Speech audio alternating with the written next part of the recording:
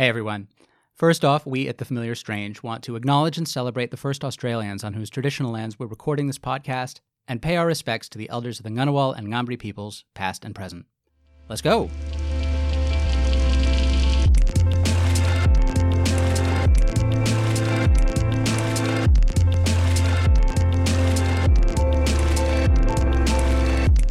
Hello and welcome to The Familiar Strange. Brought to you with support from the Australian Anthropological Society, the Australian National University Schools of Culture, History and Language, and of Archaeology and Anthropology, and coming to you from the Australian Centre for the Public Awareness of Science.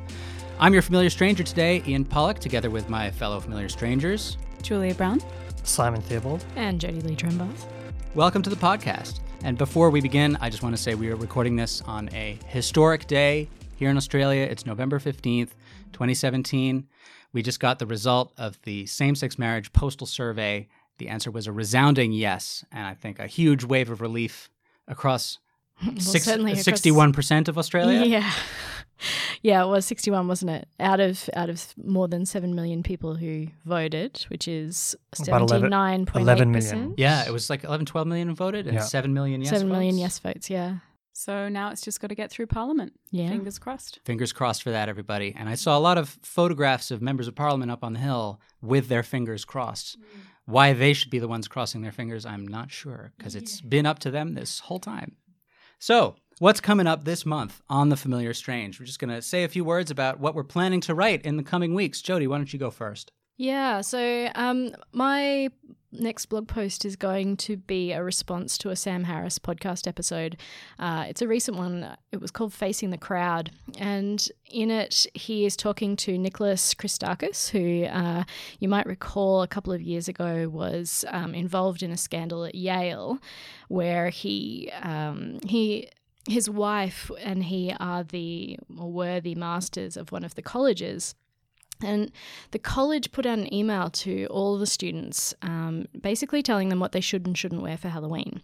And Erica Christakis sent out an email, very mild, I have to say, email to the students in response to that saying, so this is the university basically telling you what to put on your bodies. Are you sure that you want to grant them that right to make those decisions about your bodies? And this was seen by a lot of students as a racist response, basically indicating that she thought that it was okay to wear racist costumes. And from there, it really blew up, and it got pretty crazy to the point where they were receiving death threats, and eventually they both resigned from their roles as masters of that college. And so I want to write about that from an anthropological perspective, because I think what we're actually seeing here is a clash of social worlds. And I have enormous sympathy for the students in this scenario, because I think it's easy as an academic to vilify the students who basically just were so overwrought, and a lot of them did behave badly, I have to say. What kind of bad behavior? There was a lot of swearing, a lot of some threats of violence. Obviously, the death threats that they received in writing, that's pretty bad behavior in my view.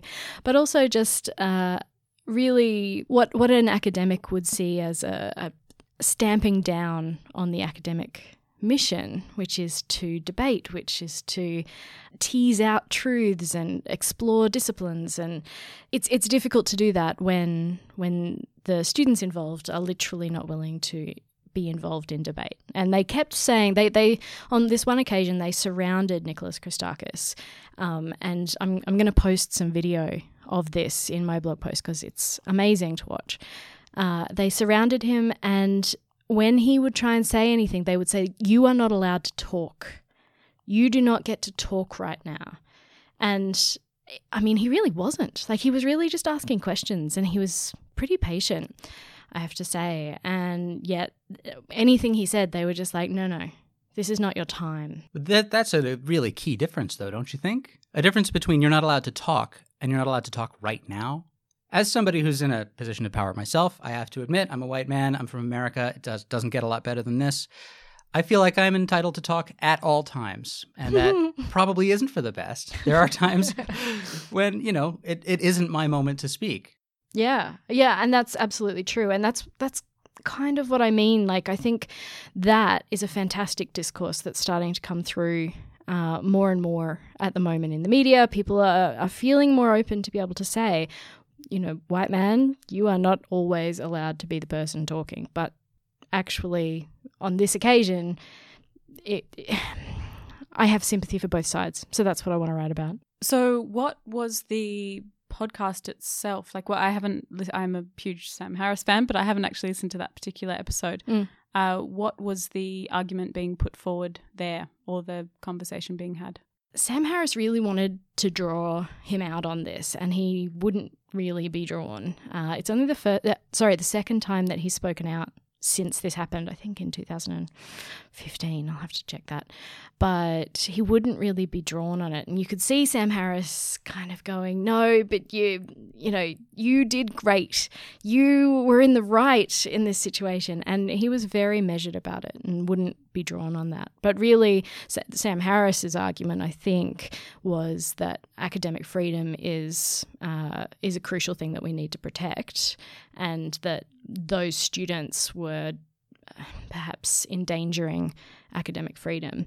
I think that was the argument he was trying to make. Yes, I imagine, given his usual stance on these things, that he would be arguing for that. But is there a line that we can draw with free speech, Simon? Maybe. I don't know. I'm just a dude being white here in the corner. I don't really... Simon feels it's not his time to speak. Yeah. Whereas I can completely overlook the irony of standing up and saying that I should not be speaking. Well, I don't know. Can we draw a line? I wonder if it's more to the point that we shouldn't draw lines, that things are fuzzy. And I guess that's kind of what I want to unpack. All right. Looking forward to that coming up in the next month. Simon, what about you? What do you have coming up? I'm going to talk about something completely different. I'm going to talk about the politics of gender segregation on public transport in Iran. Really? Yes, I am. Oh. Well, tell us about that. So this is part of my participation in a conference that's coming up on mundane governance, which is being run here at the ANU.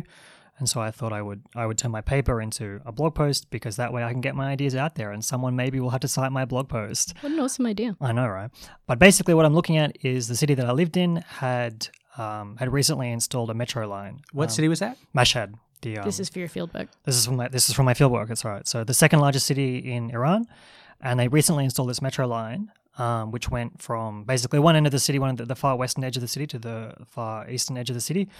And one of the things I noticed about it, which is like it's not just Iran that has gender segregation on public transport. Other countries do as well. Countries like Mexico now have women-only carriages. Japan has women-only carriages. And in Indonesia, Jakarta, I used to see them as well. But there's a little bit of greater politics about that in Iran, because there's a kind of mandated public separation of the genders. So in places like on the bus, for instance, it's compulsory gender segregation. So women go to the back and men go to the front. And they... Don't know about that part. I'm not here to make a value judgment. I'm just here to tell you what happens. And so what I was interested in is the way actually that these are sort of non-binding gender separation on the trains, because the two carriages at either end are for women only, but women can also stand in the rest of the train as well. But what I was interested in is the way that men kind of negotiated these spaces and the contexts in which it was okay for men to be in the women's carriage. So there were some circumstances where men went into women's carriages? So there are some circumstances where there's a kind of greater flexibility in terms of coming in and out. Usually it's related to, the three kind of categories I worked it out as relating to are age, time, as in like the time of the day, and it's kind of geographical relation to where the train is in relation to the center of the city. And that, so like if it's farther away from the center, it's a little more lax? Yeah, so the further away you go, the more willing people are to move in and out of the men and women's sections. The closer you go to the center of the city, the more people kind of defiantly stick to where they're meant to be. And I guess broadly I'm looking at it as a matter of how we can think about authoritarian governments as being democratic in some ways on a kind of micro level. So I'm not saying that Iran is a particularly democratic country, but what I'm arguing is that there is a certain flexibility and negotiability in terms of these micro levels of politics.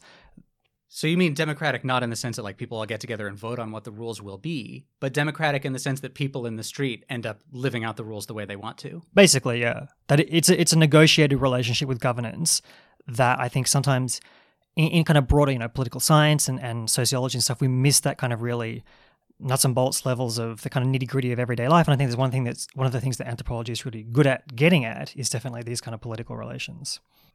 And how people themselves participate as well. So it's not just about structures of governance per se, as people that governance is supposedly imposed upon still negotiate I think that plays out. It's about a relationship, right? So it's how people negotiate what is a kind of a legal requirement and also a norm, but how that is actually remarkably flexible in practice. So I've heard you say before that you're not a fan of the word resistance, right? So how do you see the notion of resistance as different to the idea of negotiating democratically everyday practices? Because I think they're actually qualitatively different. I think to resist implies you have some kind of intention to make a statement by saying, I am deliberately defying this rule in defiance of some power that is operating against my kind of free will. Whereas what I'm suggesting is that people negotiate these in a way that isn't specifically targeted at the state in any capacity. It's just a kind of quotidian. It's the living reality of how one, take an example here, jaywalking, nominally illegal, but in practice, people cross the street without traffic lights all the time. Occasionally I'd cross the street and just flip the bird a little bit to Australian nanny state. Just saying. Well, I mean... Same. I definitely don't. When I cross the road, I do not think about it as being an act of resistance against the Australian government. I'm a guest in this country. I try not to jaywalk, but it kills me. Anyway. I'm glad you brought that one up. Looking forward to your post on that, Simon. I'm really sorry I'm not going to make the conference next week. When is it? Soon. Mundane governments. I have a new baby. I have other responsibilities. Julia, what do you got coming up on the blog this month? Well, I was thinking of writing about the loss of Jackie Lambie in Parliament, actually. Jackie Lambie is an Australian senator who is the latest... Casualty? Latest casualty of dual citizenship. So she's had to resign. So now she's an ex-senator. Now she's an ex-senator. Thank you, Simon. Let me just quickly explain for our non-Australian listeners. There's a clause in the Australian Constitution that says you can't serve in federal parliament if you are a dual citizen. Turns out a bunch of people ignored this. How they got away with it, I don't know. They hoped they could stay. The court said they have to go. So it's been a slow exodus as people slowly discover or reveal that they are in fact citizens of countries other than Australia, in addition to being Australians. And it's quite a spectacle to watch a government collapse, to a whole government crumble, and everybody be sort of delighted by it. It's charming. It isn't terrifying like it would be in most countries. It's sort of delightful. That's so true. Please continue. It's ridiculous. But I don't want to focus on that governance aspect per se. I'm interested in what Jackie Lambie brought to politics, because she was a pretty outspoken politician and she often said things and made decisions that were unpopular, but she had a willingness to change her mind. And I think that speaks to anthropological approaches as well. As the evidence changes, minds change. And I think that in that way, it's a shame that her voice has been taken out of Parliament. Even though I don't agree with a lot of what she has to say, I really did appreciate her attitude to openness. I would say that changing one's mind isn't necessarily exclusive to anthropologists. I think any good researcher should really say that the evidence has changed, I have to change my opinion, as opposed to saying... How often do you think it happens, though? Yeah, is that really how positions are the taken foundations in of science are built on that ethos. Yeah, my partner's a scientist, and it's just a given. She follows the evidence? Well, she has to. Well, she doesn't have to. Well, otherwise she won't get published. Also not true. I mean, science is just as much a construction as anything else. This could be a whole This other could be a conversation. whole This could other be a debate, whole yeah. other Uh-huh. debate. So, okay, question for you. How do you see the difference between Jackie Lambie, who says things that are outrageous and people like her because she tells it how it is and she represents the popular voice? How do you see her as different to Trump? Well, you're right. I mean, she does tap into that authenticity thing that Trump has going on, but I don't think she has nearly as much power. To be clear, Trump is an authentic con man. That's what he is for real. How can we be so sure about that? New Yorkers, Another blog like post. myself, he's been in the tabloids longer than I've been alive, and I feel like we know him very well. How he fooled anybody is beyond us. So you think that he is strategic No, in I his think changing of... I think he's a con man. I think he'll say whatever needs to be said in that particular moment. Okay, but Jackie Lambie, I think, believes in what she puts forward, right? That might change, but I feel like there's a little bit more conviction in what she offers. So it is interesting to talk about conviction and changing your mind in the same person or in the same sentence. Right? She because convictually if somebody, changes her mind. Well, yeah, if somebody had really strong convictions, you would think they would hold to them no matter what. Well, I mean, look, she's criticised for having slippery values, which is not a good asset for a politician who should be able to declare their values. But clearly the system isn't working that well. And so what I'm saying is that she might feel convicted about a particular belief or value at a place in time, but it doesn't mean that she will feel convicted enough to stick with that belief if If more evidence comes along. Yeah. Well, I mean, authenticity appeals to everyone. Clearly, the illusion of whatever it was with Trump of authenticity worked in his favor. Speaking off the cuff, telling it how it is, lying, going, yep, Simon, telling it how it is that the... I just think that's a bit of a fiction. I think we continue to... The only reason Trump is president is because the United States has an unusual constitutional system whereby the majority of the population can vote one way, but because the president carries, well, the person who becomes the president carries the majority of states, they somehow become president. Trump did not win the popular vote. And I think the notion that he speaks to some kind of authentic, real America is to buy into a rhetoric that he's very much spun, and conservatives and his particular breed of kind of conservatives have spun for themselves. I don't think it's not something I wouldn't say, for instance, that it's working. But I don't think that makes it, I mean, to say something bizarre, I don't think that makes his authenticity truly authentic. I really look forward to seeing where this is going, and it'll come out on The Familiar Strange sometime in the next month. As for myself, the next thing I'm planning to write is going to have a title something along the lines of Creeps and Assholes, because it's about theories of social kind of category making. Back when I was in university, and that's longer ago than I'd care to say, I had a friend of mine who said she had a particular theory about men, that all men fell into one of two categories, and those two categories were creeps and assholes. And she had a whole very complicated typology of what kind of men were creeps, what kind of men were assholes, and under what kind of situations you would know who's a creep and who's an asshole.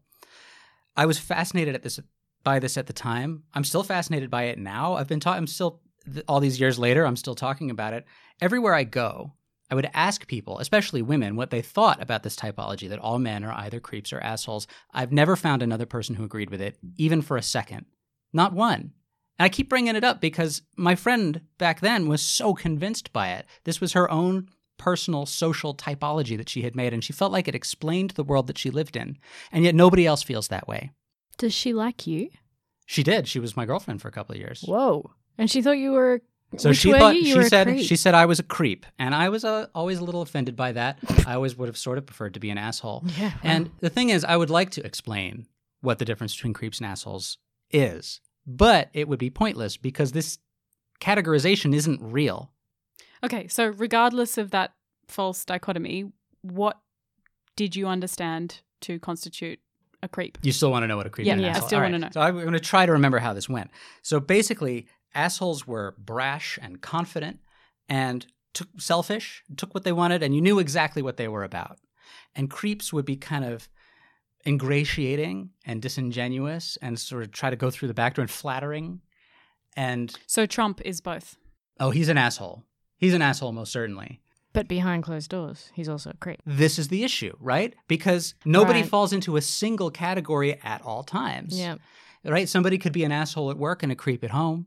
Somebody could be an asshole when they're young and a creep when they're older.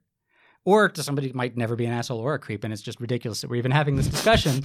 And so this kind of social category making, of course, it's something that all people do. And the exploration of those categories is really interesting, and it's kind of what we do in anthropology, but it's necessary to recognize at the same time just how constructed and artificial and contingent they are. One of the first things you just said there was they weren't real. And they weren't real because nobody else agreed on them. So are you saying that if she was able to garner enough support for her theory that would make it real? Well, the classic examples I could make here of other kinds of social categories that some people would argue are not real and some people would argue are a social reality would be like the big examples, race, gender, right?